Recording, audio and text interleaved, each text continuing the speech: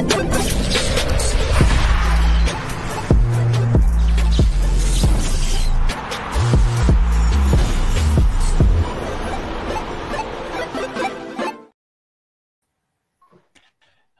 everybody, and welcome back to another episode of Pre-Match.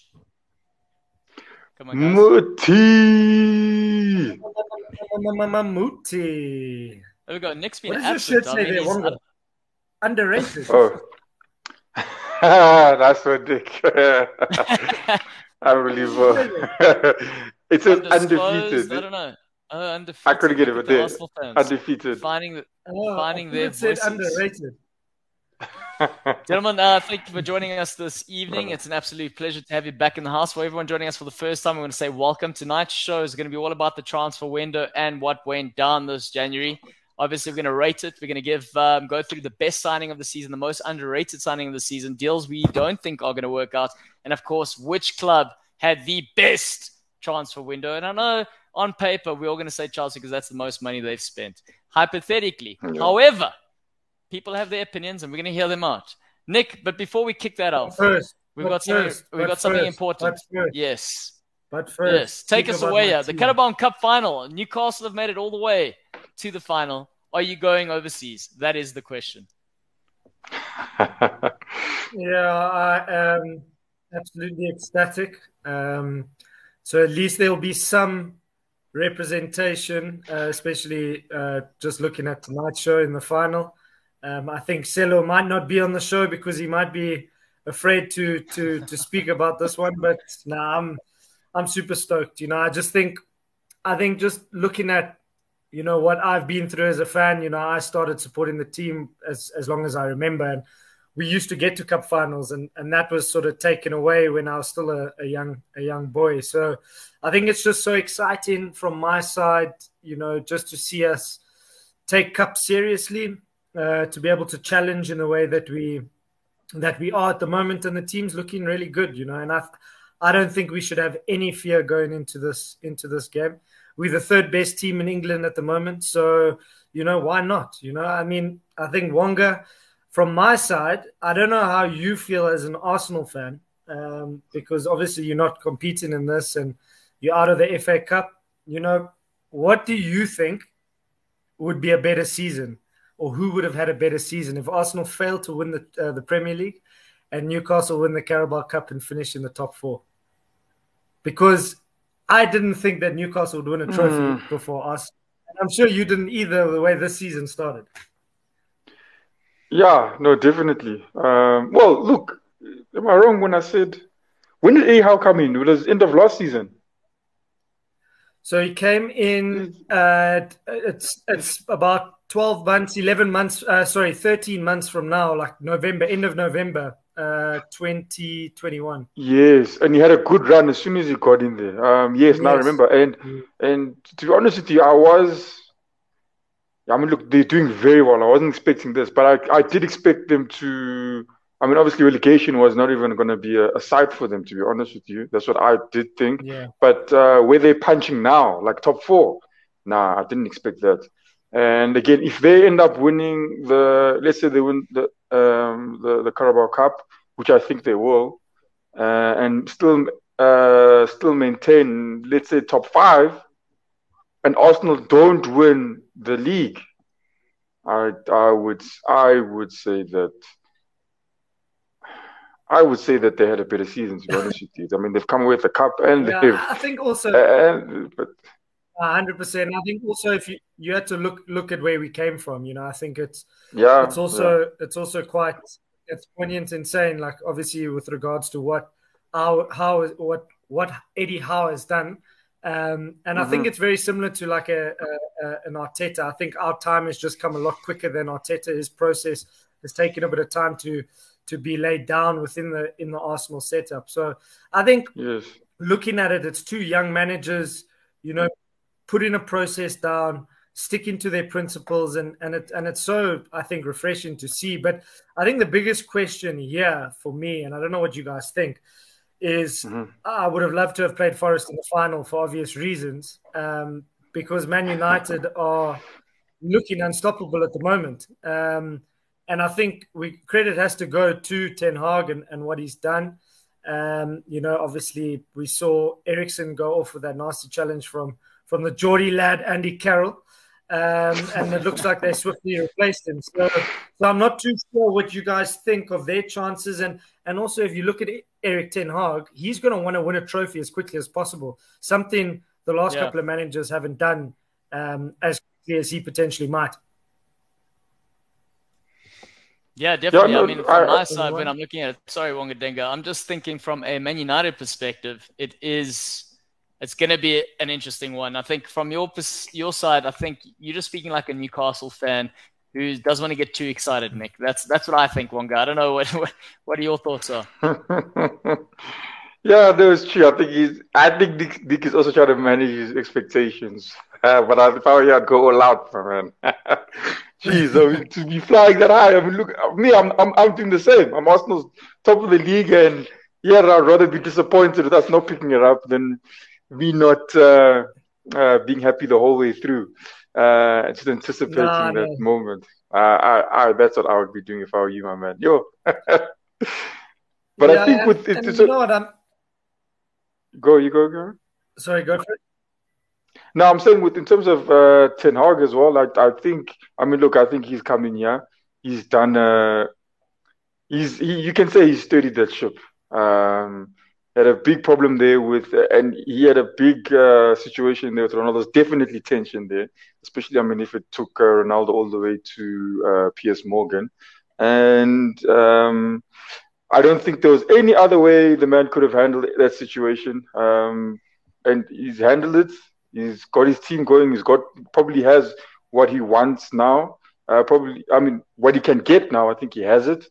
And yeah, I think even if they don't, I think they would want to finish top 4. I think that for them, that is it. If they win the Carabao Cup, I think there'll be a cherry on top for them, to be honest with you. Yeah, I think I don't know what you think, Claudio. I mean, I'm looking at Man United's situation. They've had a really slow start, and they've really kicked on now. And like I'd mentioned last week, they've got a very, very busy February period now, when Newcastle only have, I think, 3 league games before the final. So, I'm thinking now, would they sacrifice, one of those trophies, being the Carabao Cup or the Europa League, because they got a big tie against Barcelona, or are they going to, stick to their guns and go full force for every game? Will they be fresh for that? That's the big question, especially when they're playing on the Thursday night at home to Barcelona in a do-or-die game to see who goes through. I'm looking at it from a Newcastle perspective. They won't be fresh. So for me, I'm happy, but, you can't. That's just sort of pulling at strings there to try and think of a way in which we can get the advantage on them. Yeah, it is a tricky one to consider from a Man United perspective. But like you said, Nick, I think the incentive for Ten Hag is to get a trophy on his belt, to bring back the good vibes at Old Trafford and to get people believing in him. They're already believing in him.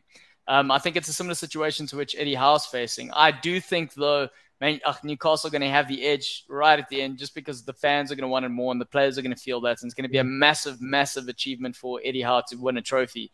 Not saying that it wouldn't be the same sort of achievement for Ten Hag. Ten Hag, you would say, is a bit more of a favorite in terms of handling the situation, but I think the occasions is going to be too big for in Newcastle's favor. That's where I'm at.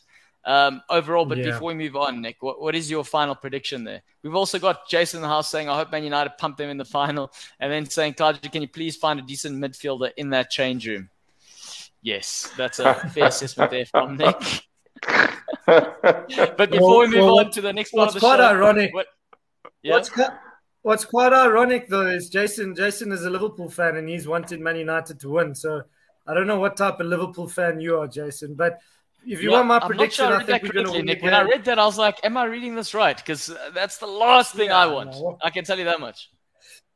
No, 100%. I think it's just because I give him shit about where Newcastle is at the moment in the league and where Liverpool are. So, but swiftly moving on to my prediction, I think we will win the game. I think we'll win the game by 1 goal. I don't think we'll concede because we don't generally concede. So, yeah, I think we'll win the game 1-0. That's all. Boring final, but it will be a great day.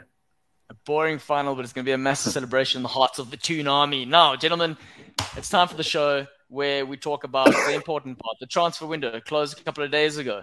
And, I mean, a lot of money was spent. Some teams spent more than others. Some didn't sign at all. We're not going to talk about Everton. Obviously, they struggled. But the first thing we're going to kick off for the show is going to be the best signing of the window. And I'm just going to share our sort of thoughts. Obviously, the team over here, we haven't seen each other's answers. So if you're in the comments, feel free to drop your opinions as to who you think is the best signing of the season before we just share the actual screen here. Nick, I know a lot of money is spent. Newcastle didn't spend any of that money in terms of what they could have spent in comparison to Chelsea. Were you disappointed by that before we kick this on? I think I was, especially because I think we're quite thin, especially in the midfield. But for me, I can't question what Newcastle is doing at the moment because everything they've done has surpassed my expectations. So Eddie Howe has a plan, and I'll trust in that. And I think they're also just taking a firm stance, unlike what Chelsea's doing.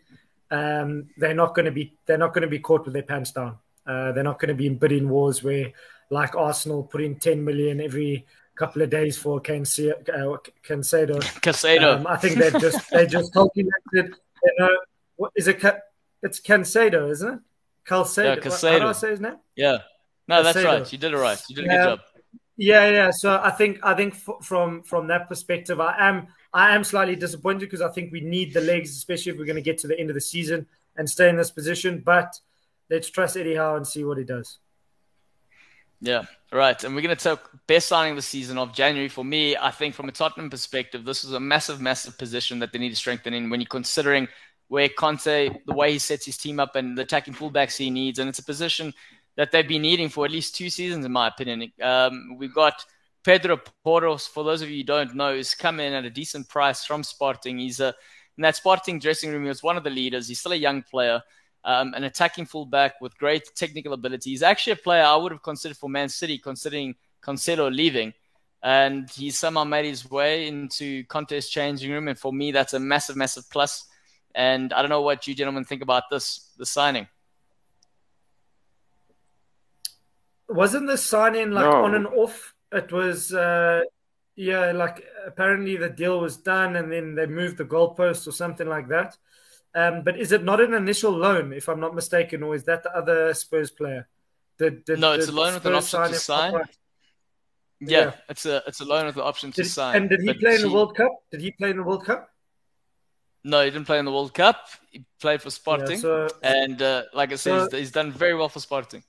He did have a thing with João Felix's girlfriend at a stage, allegedly. Who hasn't? Well, if he's like I've heard it everywhere. But anyways, I'm just saying. I think just generally, if you guys look at the Portuguese market, you can't really go wrong. So, I mean, the players that are coming out of that league, every transfer window, 9 times out of 10, the players are going to do something. So, I think from what I understand, that was Conte's man. That's who he wanted. So he'll be delighted with that. And I think Spurs need a bit more depth. They need a bit more sort of creativity. They need a little bit more if they're going to try challenge for the top 4. And then also they've got a Champions League date with AC Milan. So I think that experience of him playing, I think Sporting were in the Champions League, or I think they might have got knocked out, or did they get through? Yeah, I'm not too sure. They were leading their group right up till the end, and they just managed to lose out. Yes, but so I think that experience is also going to be key. And more than likely a very exciting signing for Spurs. All right, let's move over to the next one. And the next one is yours, Nick. You said McKennie for Leeds United. That's going to be a good signing. Oh, I forgot about it. I saw him play in the World Cup, and I thought he had something about him. I like the fact that he was, if I'm not mistaken, the captain of the USA. Or was that Tyler Adams? I think it was McKennie. And I think he spoke well. I think when he was on the field, he looked like a leader, broke up play very well, distribution very good. And obviously there must be a connection with Jesse Marsh at Leeds. So looks like he's signing a couple of Americans, guys he trusts. And I think he might be that little missing link that Calvin Phillips probably left when he departed the club. So yeah, I think he's going to be a good signing for them and probably help them steer clear of any trouble when the relegation fight really starts. Yeah, definitely going to bring a lot of energy to that midfield. Decent touch. He also comes with decent experience, something that people don't talk a lot about, largely because he's an American player. When we are looking at the fact that, he has been at Juventus, he has been around with the likes of Ronaldo. I know that's not saying much when you consider the whole of the Manchester squad has been around Ronaldo recently, but the likes is, when your ego is there, when you can get up to a confidence level, then that's saying something. And I think going to a team like Leeds City, where it's almost like you can become the big player of a smaller club, and you got a manager who's going to believe in you. You got one or two other American players surrounded by you. The club is owned by Americans, so there's a lot of things that are going in this sort of direction that's going to work in his favor. It's going to be interesting to see, rather than being, say, a squad player, can he do it being the main man and being the focal point for the squad? That's the question I have there, Wonga. I don't know. Do you think he can do it? Yeah, look, I mean, the way Leeds are playing, I mean, they're going to be relying more on everyone, to be honest with you, rather than the efforts of one player. I think, he will. I think he will add a bit more quality to what they're doing. But to steer them away, that's what I'm also. I'm not too sure what's happening. But I think Leeds will still, obviously, he will definitely add to what they're doing. But I don't know if they're gonna stop conceding goals. Yeah, we're not sure about that. But I mean, to your point there, Nick, you mentioned being the captain of the US. I mean, Tyler Adams, who does play with him now at Leeds, he's the official captain of the US. So that's going to be interesting to see how that plays out. Jason's saying Jorginho, or we're going to say Jorginho. Let's wait and see, Jason. Let's wait and see who the next one is. Wonga Denga's best signing of the season is Mudryk for Chelsea there. Wonga, elaborate. Why? Is this because you were hoping he was wearing an Arsenal shirt? No. I think, look, I've seen a couple of, I just watched, I mean, the time the Arsenal were going for him, I looked at a couple of things, the way the guy played. And even the first game he came on for Chelsea, I can't remember who they played now. But that was just after his signing. And look, man, I don't know, but I think to me he seemed very, very dangerous, very dangerous player going forward. I just think at the end of the day, he signed for the wrong team. I don't even know if Chelsea know what's happening there. I mean, the guy claims that they've got a plan, but I mean, it just looks like Chelsea are signing whatever they can. It doesn't look like it makes any sense, to be honest with you, the way they're signing players. In my opinion, but I think he's a high quality player. The best signing? Yeah, just no, for me, I mean, no, yeah. So when I thought about it, like, how would I say it? But I think in terms of best signing for me, I think I was just thinking about the quality of player. I also in my head I was thinking about Danjuma as well, him going to Tottenham, and the player like Trossard going to Arsenal. But I think he and also what's his name, Anthony Gordon to Newcastle. I was just looking at the quality of the player when you talk about best signing. All right. So when we're looking at this, Jets, if we're only looking at the quality of the player, but what about the impact this player should be having on the team? And is it something the team necessarily needed? So when we're looking at a Chelsea, we know that they're not getting many goals up front. Is he going to be the guy that brings in the goals when he plays, or what's going to be the difference that he brings to the squad that is going to make him the best signing? I think that for me, if they're playing him and if he gets his game time, I think he will be dangerous. I think he will cause problems at the handling, and I think they could get opportunities to score where they put them behind. It doesn't look like he's much of a goal scorer. Yes, scores goals, but I think definitely going to create opportunities. Very nimble with the ball and very, very quick. Nick, I think he can do something.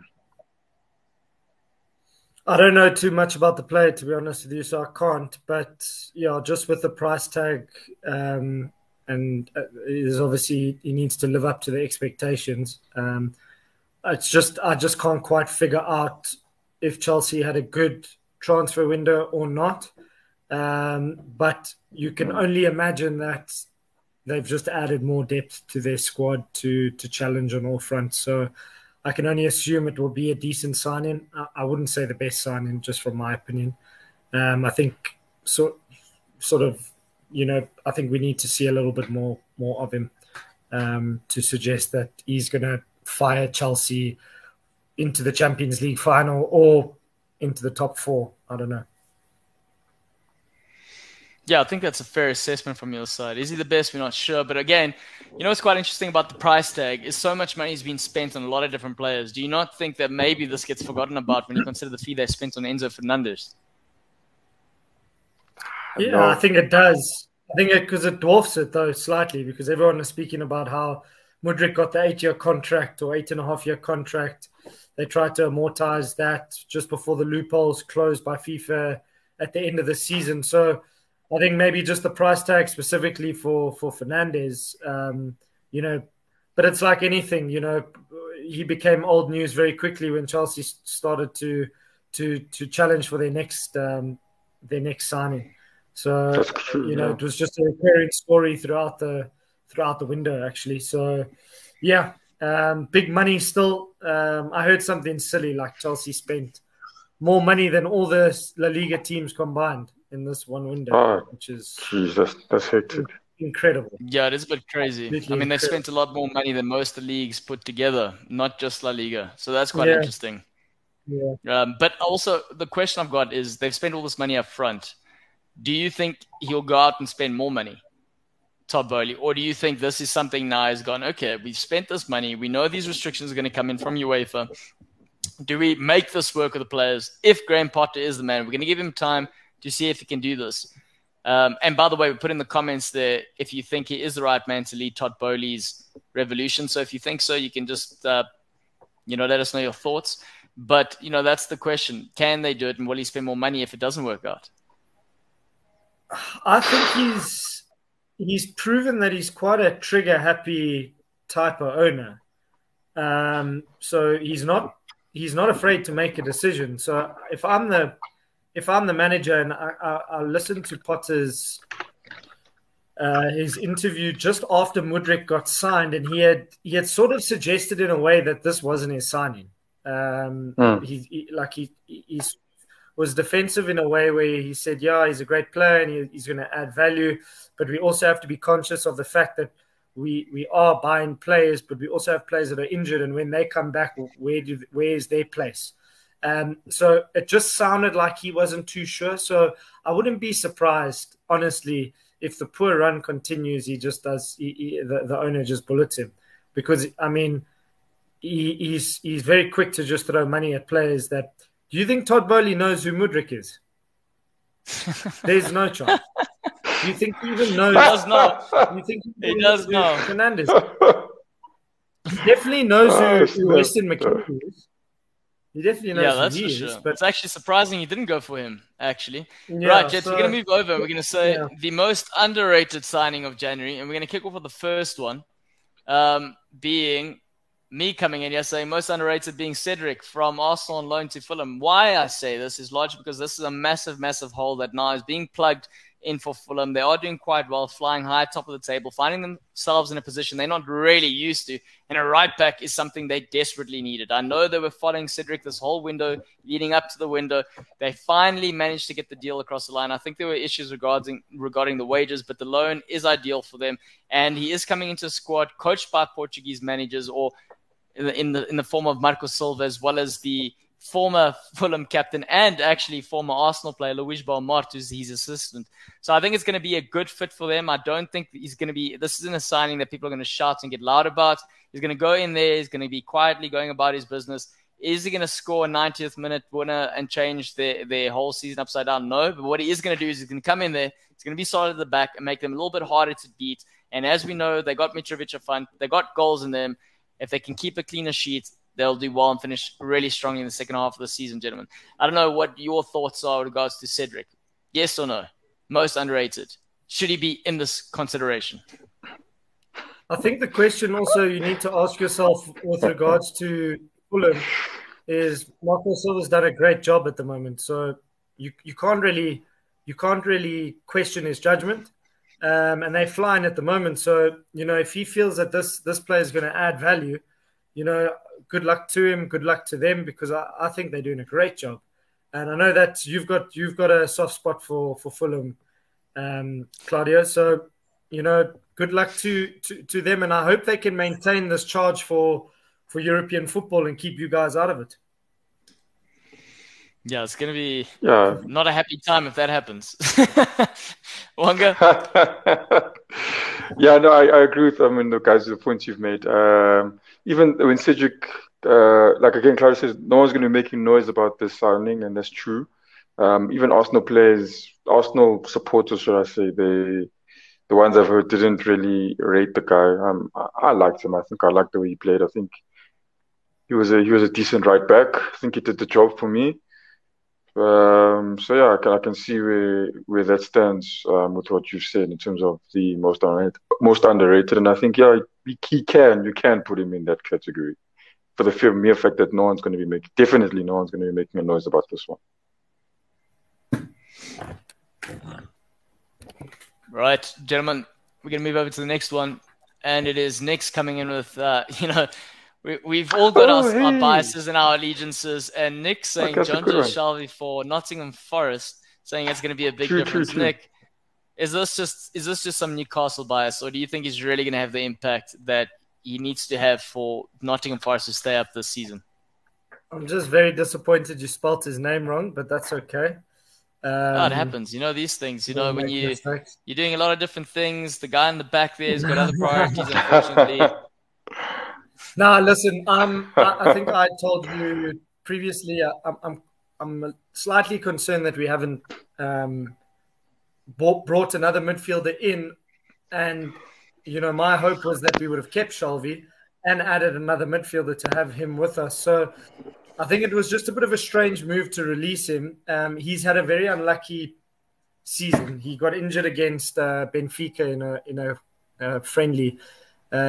In August, so he just hasn't been 100% since. But I just think he added so much value to us together with Bruno when we were fighting for survival.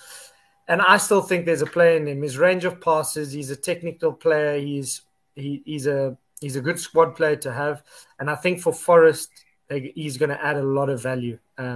They've got some exciting players themselves, and he's a creator. So he won't be afraid of. Do you think he'll stay fit for them? I think he will. That's the question. Listen, he played. He's been with us for 7 years. He was hardly injured. He just got a bad ankle injury, if I'm not mistaken, in that friendly against Benfica, and he's obviously just taken a bit longer than expected to recover. So I think if he was apparently only 2 weeks away from returning, so he's nearly ready.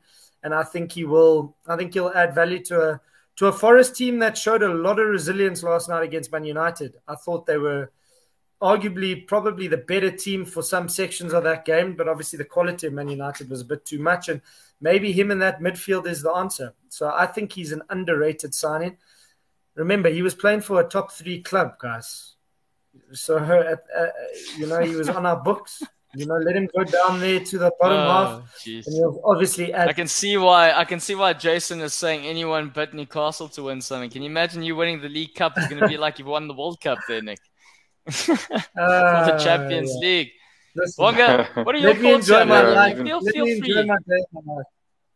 Feel free to jump in here. Do you think this is absolute madness, or do you think he's the most underrated? Considering all the signings that happened this January, is this the most underrated one? No, I think it can definitely stand there. I never thought of it. Now Nick's brought it up. It does make sense. Definitely a solid player. And like you said, that long stretch of games that they had last year, also pivotal in that. Those wins there. And yeah, the only unfortunate thing, I don't even know, is he even fit to play now? I don't know. Because he looks like he's been injured for quite a while. He only came back for a couple of matches, and then he's been out since Christmas. He's been out, and even against he was there with he was in the Man United. Obviously, he was already signed by the time Man United played. By the time Nottingham played Man United, but he was not in the squad. So I don't know what his injury is saying, but I do think if he's fit to play, I definitely think he's going to add quality to a Nottingham who are pushing way above where they should be at the moment. So I agree with Nick. I do. I think I just think, Claudio, if you look at the signings that they've signed over since the summer window, they've splashed the cash as well. It's been quite crazy from their end. But some of those players have never played in the Premier League, so I think this is a wise move. I would say this is Steve Cooper's signing. I would say this is him saying, "Let me get a tried and tested holding midfielder who can break up play for me, who can spray the ball for me. He knows what it means to be in a relegation fight. This is a tried and tested player a steady Eddie who can get us over the line." I think that, and for me, I think that's a good approach. And Cooper will know him from his Liverpool days too, when he was coaching the academy and John Joe Shelby was in the background. Yes. So he will have some sort of relationship, but it does make him the 29th season for Nottingham Forest this season, which is quite a number of players being signed when you consider the fact that... Now tell me, what are they doing? What are those teams doing, these teams? Are they just not, because you only allowed 25? I know the homegrown players don't count in that 25. But how some players are just not in the 25? It sounds like it's madness, because it's not like there weren't players at Forest before. No, definitely. So they've either moved them on or dropped them or put them in the reserves. Yeah. So they'll find solutions, but they're getting paid regardless whether or not they're playing. They'll obviously unregister the ones that aren't in the squad and take it from there. And those players will then be speaking to their agents and looking for moves, knowing that they're not going to be part of the plans moving forward. But it is quite a crazy... I mean, when we're talking about scattergun, shotgun sort of approaches, they've really gone for it and they're doing whatever they can to stay up, unlike other teams that are in a complete shambles. I mean, their approach isn't... It is one that is screaming that it's a novice in the sort of in the position, just trying to make decisions as they move along. But then you could be on the other end of the spectrum where you're in Everton and everything in the background's complete shambles. Wonga Dinga, you coming in here and you having a smack bang right at Nick's signing there. We've got Anthony Gordon being most underrated. I mean, this guy, Anthony Gordon, I watched him play. My cousin told me about him. I said, okay, go check him out. I absolutely love him. I like the way he plays. And it's very interesting. Like, I just read a bit of his interview when they signed him, and he said that people haven't seen what he's capable of yet. And the fact that he's believing that, I like that, and I hope it's true. And I do think the same way he's also said it, that he thinks he can get the best out of. He thinks Eddie Howe can get the best out of him, and he can excel with him. And I think just in terms of, let me say, the expectancy, maybe that's why I've made it underrated, because I'm expecting a lot from this guy come Newcastle. I mean, I know most people might think I'm a Newcastle fan now, watching the way they play and things I've been saying about them. But gee whiz, I just look at the way he's playing at Everton, his contributions. If you look at his stats, I mean, if he was doing that in another team, they're getting more goals. You know, he's looking more effective as a player. And that's why I think this one, I don't think people will be happy to have him. He's a young talent, and he's good, but I don't think people are expecting what I'm expecting, and that's why I say he's the most underrated signing of January. I think things are going to happen with this one. And when you say, I think we're going to see a lot from this boy. Before I pose the question to an actual Newcastle fan, when you say things happen, what is the actual ceiling you see for this guy? He's a good player. He's a very good player. I think if he's setting his mind on trying to be the best in the team, I think he can definitely do that. In terms of contributions to obviously the goals, I think definitely he can be that player for Newcastle up front if he's keeping fit.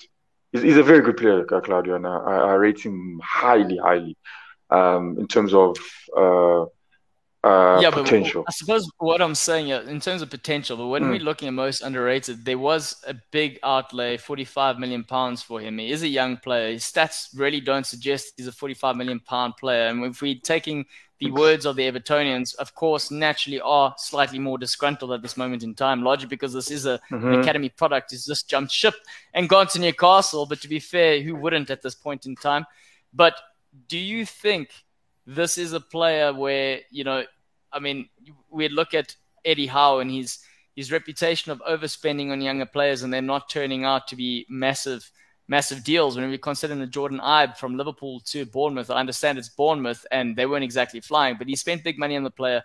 The player didn't come right and now the player's fallen by the wayside. So do you think there's potential for something like this to happen to a player with Eddie Howe? No, look, I think that potential is there, but Eddie Howe's, it looks like he's learning from his mistakes that he did in the past. He's gotten all those look at those Newcastle players, and all of them are pushing above their weight. Almiron, the way he's performing is it's unbelievable. They brought in Chris Wood, who I didn't think would have done much, but I think he still put in a little contribution for the time that he was there, And I'm just thinking Eddie Howe, whatever he's doing now, whatever it is, maybe it's him and this new feeling that the club has with these new owners.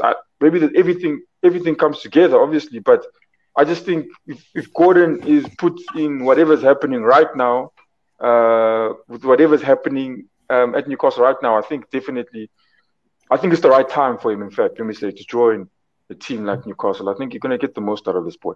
I truly think so. Considering the way he played at Everton, he believes in this player. He's saying he's going to do the thing. He says it's worth every penny, £45 million. Nick, do you think this 100%. Man is worth it? I would say it definitely falls into the category of most underrated. Simply because he hasn't had a great season this season. He really shone last season when he assisted Everton to survival. But I think there's clear ability. But I think what Eddie Howe's doing now is really focusing on bringing in younger talent to build a squad around one or two senior players. I was just looking at a stat the other day, or actually today. I think there's 7 or 8 players 23 and under that are directly contributing to the team. So he obviously falls into that category. We signed another kid from West Ham, Harrison Ashby. So I think there's method to the madness. I don't think Gordon is going to be the answer to keep us in the top 4 immediately. I don't think he's going to start. Yeah. But I do think he will be coached in a way where he can develop in a great environment. For that purpose, I think it's good. I personally don't think, I'll be very surprised. I hope I'm wrong. I don't think he's going to set the league alight with Newcastle, but he might just jump on the train that's already moving quite quickly, and he might adapt quickly. So Bruno is suspended for 3 games. Fortunately, he's going to be playing the final, so that might see a Joelinton come into the midfield, and then you've got your options of, say, Maximum, you've got Gordon, and you've got Murphy on the side. So it adds a lot of depth in those wide areas. But yeah, I think it's an exciting signing. Young Englishman, and the price is always going to be higher when it's a prospect that's from the home nation. So I think 45 million, probably too much for the player. If he was from Germany, he would probably have cost 20 million. If we're honest. But maybe 16 million. Look, the kid's got the ingredients. Newcastle seemingly the right pot that he can be cooked in. Let's see the dish that they spit out there. Will it be a nice, delicious bowl of spaghetti, or I don't know. What I like also, he's got a bit of bite in him. I've never liked him as a player. I thought he was a bit of a dickhead. If I'm honest with you, he's just he's just like one of those players. Claudia, you would have had them when you played. Like, this guy, a winger running at you when you were playing fullback, and he thinks he's a star, and he's got something to say every time he comes, and you just want to put 2 feet in on him. He's that type of player, and I like that as well because Newcastle's got that little bit of an edge to them at the moment, so he probably fits in. Fair enough. Fair enough. Now we're going to move over to the deals we don't see working out. So what's up, Arjun? We're glad you are here in the house with us. You're going to like this next one. Deal that won't work. Sabitzer going to Man United on loan. My opinion. Why won't it work? Largely because I don't think it's going to have as much of an impact on the squad as what a signing should do in January. He's just there to be an extra number. We know Eriksen's out injured. I mean, he hasn't been getting game time at Bayern Munich, so is he on form? We're not sure about that. Can Ten Hag get the best out of him? Probably will get the best out of him. But like I said, in terms of impact, in terms of time frame that he has with Man United, I just don't think it's going to be what they are needing right now. It is a number, and it will fill the shoes of Eriksen, but as soon as Eriksen's back and fit to go, the man's going to sit on the bench. Nick, do you agree with that? Another Arthur Miller. Yeah. Let's just hope he doesn't get injured within the first week. Wonga, what do you think? Is he a loan? A loan deal with a permanent signing? Loan deal. They've signed 3 loans this season. Yeah, I think, in terms of a loan, and I'd agree with you. It's not going to be that impactful. And I mean, you got to be, and I think in that sense, I don't think they're also expecting much from it as well. Eriksen's injured, he's going to come back. And I think there's an understanding there that, Eriksen's better. All right, we're going to move on to the next one. So. Deal that won't work. This is a shocker. Jorginho, therefore, going to Arsenal. I mean, you surely don't agree with this one, eh? But Nick, we're going to hear you explain your thoughts here first, and then we're going to let Wonga weigh in. We got also Jason saying this is the best signing of the season. Now you're saying this isn't going to work. That's an interesting one. You're going to have a good chat at work tomorrow, then, Nick. He doesn't fit the game model. It's plain and simple. He's too slow paced. Unless I could be proven wrong, but is Arteta going to get someone who just walks around the field to start running? I don't see it happening. He's a quality player. Don't get me wrong. Technically superb. A good ball player, but Arteta's really got his players working hard off the ball. And I personally don't see it. You look at why Chelsea would get rid of him. There must be a reason. I think he's an aging player. I think he's okay. He's okay as a squad player, but he's not gonna set your season alight. How does he get into your squad now? There's no chance. So I don't think it's going to be a deal that works.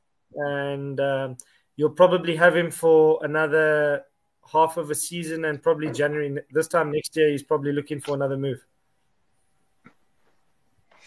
Wonga, let's hear your thoughts here. Rebuttal. Let's hear this. No, it's not a rebuttal. When they signed him, I said, "Oh my goodness, why?"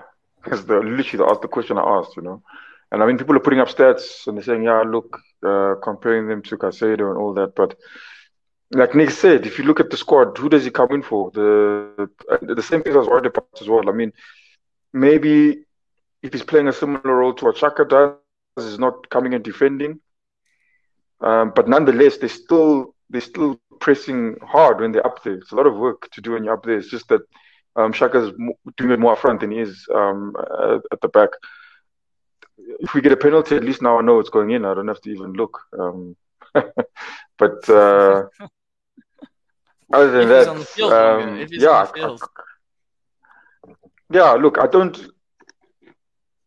look, I don't think he's going to add any more. I mean, you can see they're planning on using him because Lukonga was playing in our Europa League matches, and I then see him going to play there as well. If he's going to be playing in our cup match, I definitely see him going in there. If they've now loaded off Lukonga, who's not had a great time, we'll have to see, to be honest with you. But I won't lie to you, I am having doubts.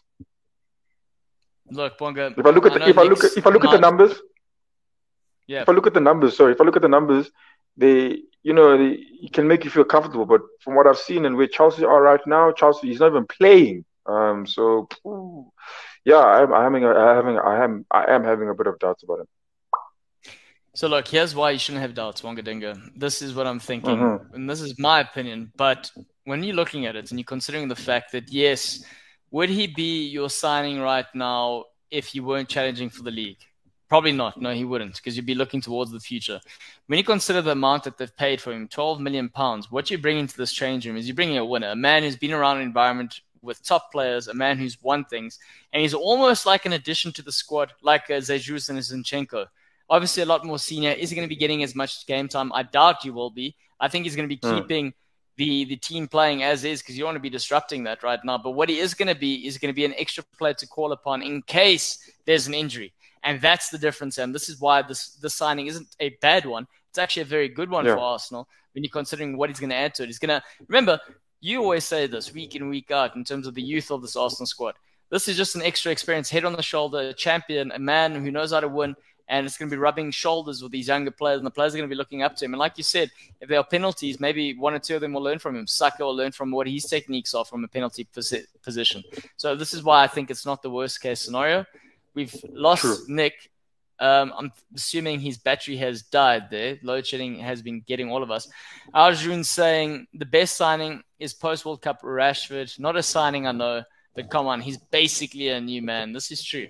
He needed Ronaldo to move out of the way so he can occupy the space, and he's doing quite well. I do think there are similarities between him and Ronaldo in terms of not necessarily playing for the team, but for individual accolades. That's the sense I get, but I could be speaking out of turn. Yeah, Wonga, I don't know if you agree with that. So can you repeat that, Claudio? You said in terms of? I'm saying from a Rashford perspective.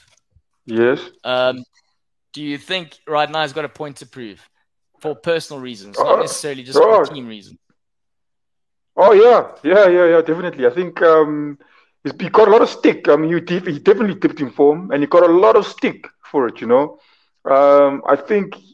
I think from his position, I mean, maybe the rest or people around him, they're like, yeah, don't worry, it's going to come. But I think in terms, if he's looking at like social media, he's probably received a lot of abuse, a lot of it. And big ups to him for not, I mean, it's a tough environment. Some people who say, they're going to go depressed and all that. And big ups to him, he's literally fought against that. And I think every effort he's putting out there is like pulling a middle finger to everyone else out there who said he's finished, he's done for, he must leave. He's literally putting a middle finger to everyone out there with all those performances. And you can see that, the way he's scoring those goals. Running one, taking on everyone and going like the one he scored against, was it Nottingham in that first leg? Just flipping everyone out the way, put in the back of the net. Yeah, you can see the way he's celebrating. If he could, he would just be like this to everyone. Yeah. All of you said this. Every time he scores, he would do that. I'm telling you.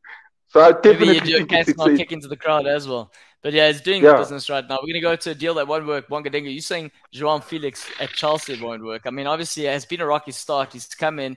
He had a massive performance for them before the red card. He was doing really well. He was that outlet that they've been struggling to have up front. No, true. But look at the amount of money they spent on that guy. I mean, for me, it doesn't. Gee whiz. I don't. For me, I just feel that I don't think they're going to get a return on that. Chelsea have got. I don't know what it is, Claudio. It's just that the way they're signing players for me is it looks. I mean, yes, you can say what did you say? They're building a squad, building squad depth. But yes, I mean, you still got Raheem Sterling. How is that going to work? You got Raheem Sterling. You've got Mudryk as well now. It's a good thing they've actually. They tried to take away. They tried to move away Ziyech. Now Ziyech. Oh goodness me! Like I can't see how this is gonna. Like in terms of now. Team morale, where do you fit? I don't even fit. How many cups are in Chelsea? Chelsea are in the season now. They're not in the obviously the Carabao. They're out. I think they're still in the FA Cup. They're still in the Champions League, right? But there's always a with these managers there's a squad that these guys play with, and I mean, shame poor Potter has got to deal with all these guys. Game time for everyone is not going to be promised. Potter needs results now, and when you find something that works, you're gonna eat bench. I think personally. So I think it's going to be very difficult to please this man and everyone else that's sitting there on the bench waiting to play on the wing. Aubameyang still there. Oh goodness me, what the heck? How are you going to deal with all of this? I think it's a mess. If I'm Graham Potter, I'm sitting with a headache, and I'm gonna go to bed with aspirins next to my cubby there, because it's gonna be a tricky one for him managing all of this. And this kid is a massive talent, but he's learned a lot of the wrong things in the Portuguese superstars. He's got a bit of a Cancelo and a Ronaldo in him, where if he's not playing, I do think he's gonna kick the fuss. But at the same time, play him. Like, if he gets a run, and obviously no red cards, I think, to your point, in terms of the fee paid for him, for a loan fee, is a bit ridiculous, and it's just a waste of money in terms of where Chelsea are spending for the sake of spending. Is it the case of he performs really well and they bring him back at the end of the season? That's going to be another sort of question up for debate, considering the fact that if Atletico get rid of Diego Simeone, there's no ways they're releasing this guy. They're going to definitely hold on to him, because they're going to try and find someone to get the best out of him. He is a massive talent, but right now, who is Chelsea's best 11? What do they do, and how do they play moving forward? That's going to be a tricky thing. And I do think Graham Potter's looking at this Chelsea squad not as we are a squad ready to challenge, or we are a challenging team for the titles. We are a team under progression, and there's time for me to develop these players. And I think that's going to be a hard pull for the Chelsea fans to swallow. Nick, one liner there in terms of what your opinions are, whether or not this deal will work. João Felix at Chelsea.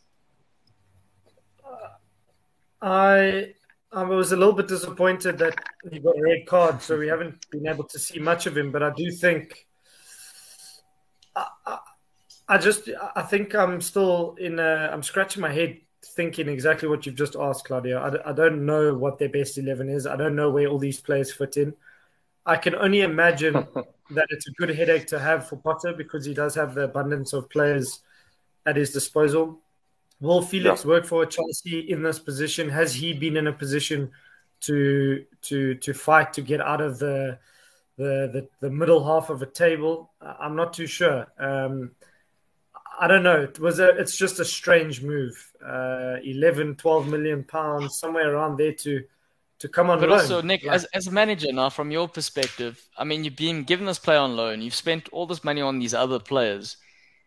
And if you have the other players fit and you're building for the next season, hypothetically speaking, do you play this guy knowing he's going to leave and there's no guarantees coming back to the club? I think the question you actually have to ask yourself is, what is Potter being told? What does he have to do? What is his boss telling him to do? So I think there's a lot going on behind the scenes there. And you've got this new owner who doesn't know football, possibly in the background instructing him to make these calls. And I can't imagine them spending 12 million on the player for 6 months and he doesn't play. So I would like to think in an ideal world that it was Potter saying, listen, is Felix available? Can we get him? I want him because he's going to add value. I think that would be, in an ideal world for me, that would be the best situation and a great platform for him to build the team around. Maybe he's got assurances that they'll buy him in the summer, which I don't think will happen, because apparently they renewed his contract for another 2 years or something stupid. They've done that. They want to keep him at Atletico Madrid. They're just trying to let Diego Simeone make his way out to the club. I mean, when we're looking at 11 million pounds spent. Anything's possible with Chelsea. They can go and put 200 million down for Felix if they want to. It looks like they've got endless money. Right, and I suppose I think they're just driving the price up. Yeah, maybe, possibly. I mean, that was the intention. Whether or not, Simeone stays, and they've got a potentially bargaining chip here. But it is officially 1.7 million pounds a game until the end of the season that they're paying for this guy, whether or not he's playing, with 17 games left. We're going to go, which club had the best January? Now, gentlemen, hold on to your seats here, because you're going to like my answer. And everyone watching, tell me if you agree with this. All right, I think Arjun's going to agree with this, and Arman's going to agree with this. Let's see. I'm going to just go there. Boom. Club of the best January, ladies and gentlemen. Brentford for signing David Beckham's Romeo there. I think the publicity this club has gotten from this is massive. I just want to see whether or not this kid makes it. I know, Nick, you love talking about Brentford and how they run their club with regards to their second team. Well, the kid's in there. Yeah. He's made his way from Inter Miami, and he's good enough to be in the second side. Will we see him make a Premier League appearance? He played a couple of MLS games, and then he also played for their B team. He's still a young boy, so I do think it's an interesting one. I would hope to think that it's not Beckham's influence himself, David. So it'll be interesting to see if he could possibly get a run with the first team in the next couple of weeks leading towards the end of the season. So yeah, I don't know. You'll just have to see. You know, they've got a good system in place. They've got good coaching principles. They're very streamlined and trimmed down club in terms of how they operate. I think we did speak about the academy setup being scrapped. I don't know if that's been brought in recently again. But they do run that European model where they have a B team and they don't actually play in a league. So they go around. He'll get a lot of experience playing against European under-21 teams around the European sort of area. So yeah, it's an exciting one. I think also for the publicity side of things, it's a great marketing tool. You're going to have David Beckham there every odd weekend watching Brentford play. In the hope that and Wonga Denga, we know he's an Arsenal fan as well. So let's see if he does well enough and Brentford can cash in and he goes to Arsenal. Let's see what happens there. But Nick, you saying, and I mean, Haljun saying anyone but Chelsea at this minute. You've come and you've said they've had the best January, despite everything that you've mentioned prior to this. I just think as a coach, just from a coaching perspective, if I have the abundance of talent that I have in that change room right now, and I'm a capable manager, I'll be able to get the best out of that squad and challenge for whatever I need to challenge for. So what I will say is Potter doesn't really have an excuse now. He needs to get it right or he's gone.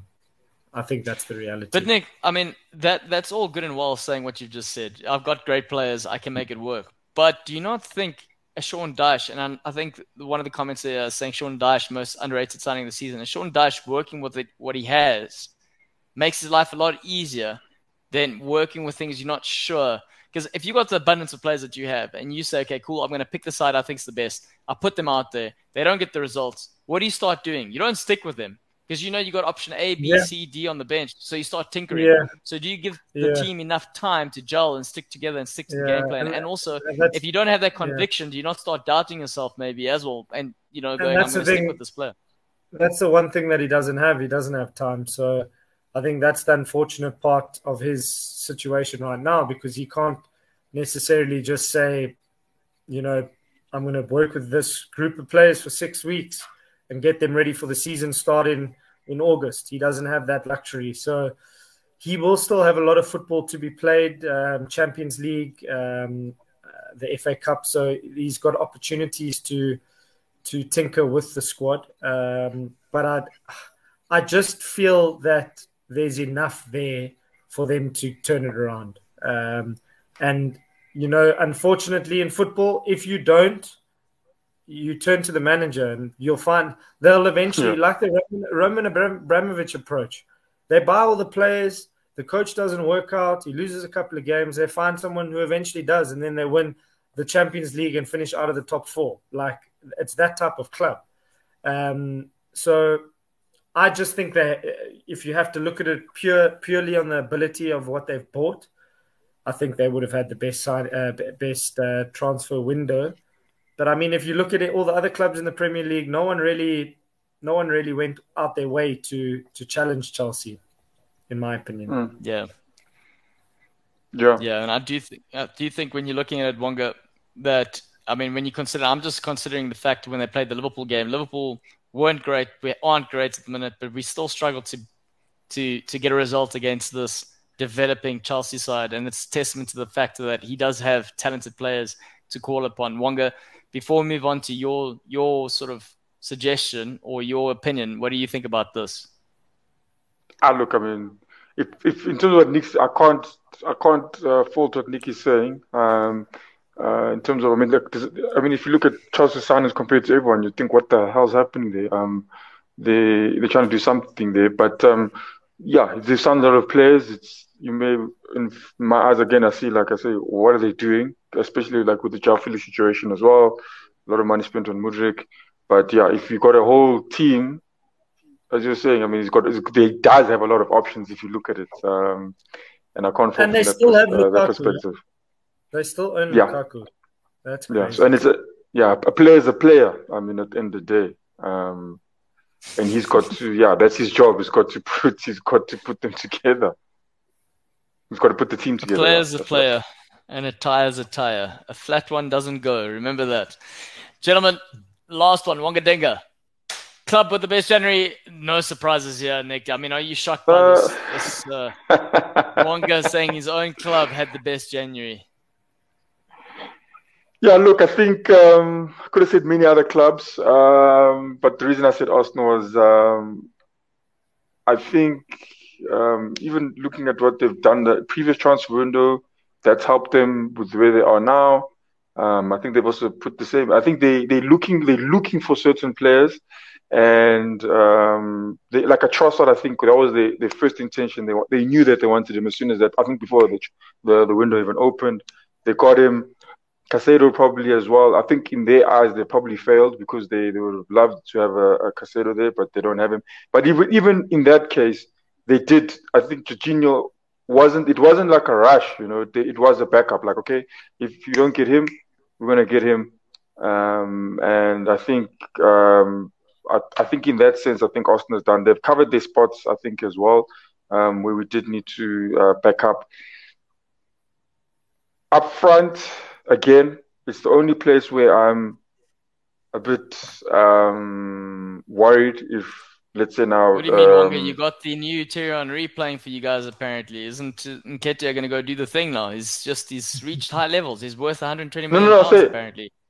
No, I say if they kick him, if he gets injured, what's going to happen now? If Nketiah is injured, then who's going to be scoring our goals? They'll probably try and put a Martinelli down the middle. Then what if he gets injured? Yeah, I reckon. Yeah, they'll definitely do that. But then what if he gets injured? And it's very possible. Looking at a team like Chelsea, looking at a team like Liverpool, it's very possible. It's very, very possible. So, but I think I mean, if I'm looking at that, there's no panic in the spending as well. There's no like, oh, we need this, you know, and that's what I see in Chelsea's one. He's just flipping, grabbing anything, yes. But so I think there was a method to this. They saw what they wanted, very relaxed, and that's why I think Arsenal had a good window. And I think I saw this in teams like Man United and obviously in the Man City as well. Liverpool. I don't know what they're doing. Who knows what they're doing? No one knows what they're doing. Yeah, it's an interesting time at Liverpool. We're not going to talk about them. I think that's a good shot. I mean, Arsenal, fantastic. They got squad players. They needed to get squad players. I mean, it's going to be interesting. It is because they've got this title push coming. It's going to be interesting to see how they build on end of the window. They try to capitalize where the club is at its highest, and they've done that. They brought in 3 names. They needed spots filled, and they've filled the seats. Nick, before we give our final thoughts, anything you want to say about Wonga's opinion here with regards to Arsenal being the best club with the January signings? I think it's been a shrewd market for them. I do think they probably got their second choice in terms of midfielder. They wanted the Brighton kid, Caicedo. So I don't think he'll be too happy about that, but probably content with who he's got at the moment. I did think they were short in that midfield if something had to happen. They've got a good the Polish boy, is it Kiwior? How do I say the name, guys? Jakub Kiwior. I don't know if it's how you pronounce it as a W, but it's Kiwior. Yeah, he played at the World Cup. Decent player. So they've got the cover at the back. They've got a good goalkeeper. Probably the cover in the midfield, although I'm not convinced with Jorginho. I would say probably going all out for another striker would have been a great option for you. But you can't get them all. So it's going to be interesting. I still say that City game at the Emirates in a couple of weeks' time is going to define the season. You can't afford to lose that. They must bring it. Right, Jensen, on that note, we've got an excited Arsenal. We've got an excited sort of Newcastle fan. Jens, final thoughts before we head out? No, look, I think just in terms of transfer window, just from what I get, I mean, these prices, you think they couldn't get any ridiculous, but I think players, I mean, in the future, I think we're going to be looking at 80 million as, I mean, standard. If a player's got talent, they're going to just pop up to 80 million. I think the prices are going to be, they're going to just get even more and more ridiculous from now. And I don't think, the price will have, I mean, the player's quality will probably won't have much to say about, I mean, their high prices from what I'm seeing at the moment. Yeah. Yeah, it's a crazy way to. I don't know. I think we'll have this discussion another time. But eventually, surely this whole model is going to crash. Just in football, like it's just incredible how much money is being spent. I agree. There's cost of living crises all around the world, but players are still getting bought for 120 million euros, pounds. It's unbelievable. So yeah, it is the most watched sport in the world. So they're probably generating enough money from that. So yeah, it's interesting. But I think just my final thought, if anyone who is watching has any idea, I'm trying every avenue to get me to Wembley in terms of a ticket. Please hit me up, guys. So if you have any connections, DM me. I'm there on Instagram. I'm there on Twitter. Nick, I think you're just going to have to contact the dudes from BBC, man. Just contact the guys from BBC and tell them, hey, you need to make your way there. You're representing. Yeah, you must do it. You must tell them. You're representing Goal Lounge. You're going to cover footage for them on that side. You don't even have to mention the Goal Lounge part. Just go. You're going to cover footage that side and get that ticket. Come on, man. We want to see you there. Do you think BBC will have an allocation? Yeah, of course they will. Sure they will. What's wrong with you? Yeah. Just message me. I'll send that guy. He actually, Jordy. I'm pretty sure he's going. Follow me on Twitter. Let me just send him a message. Yeah. No, I'm going to send him a message. I'm going to send it to him right now. I have to be there. I have to make. Is if he replies to you, we just put on the show. We say, hey, look, this is the conversation. This is how Nick made his way to Wembley. And then we can send Wonga with the camera crew and we can document the experience. Say, Wonga. 100%. That works out. Yeah, 100. All right, gents, thank you for joining us this evening. For everyone who watched, we want to say thank you. We love you. If you haven't done the right thing yet, which is what, guys? What is the right thing? Come on, subscribe, How do we end the show? 3, 2, 1, let's hear it. Stop it. There you go. Stop it.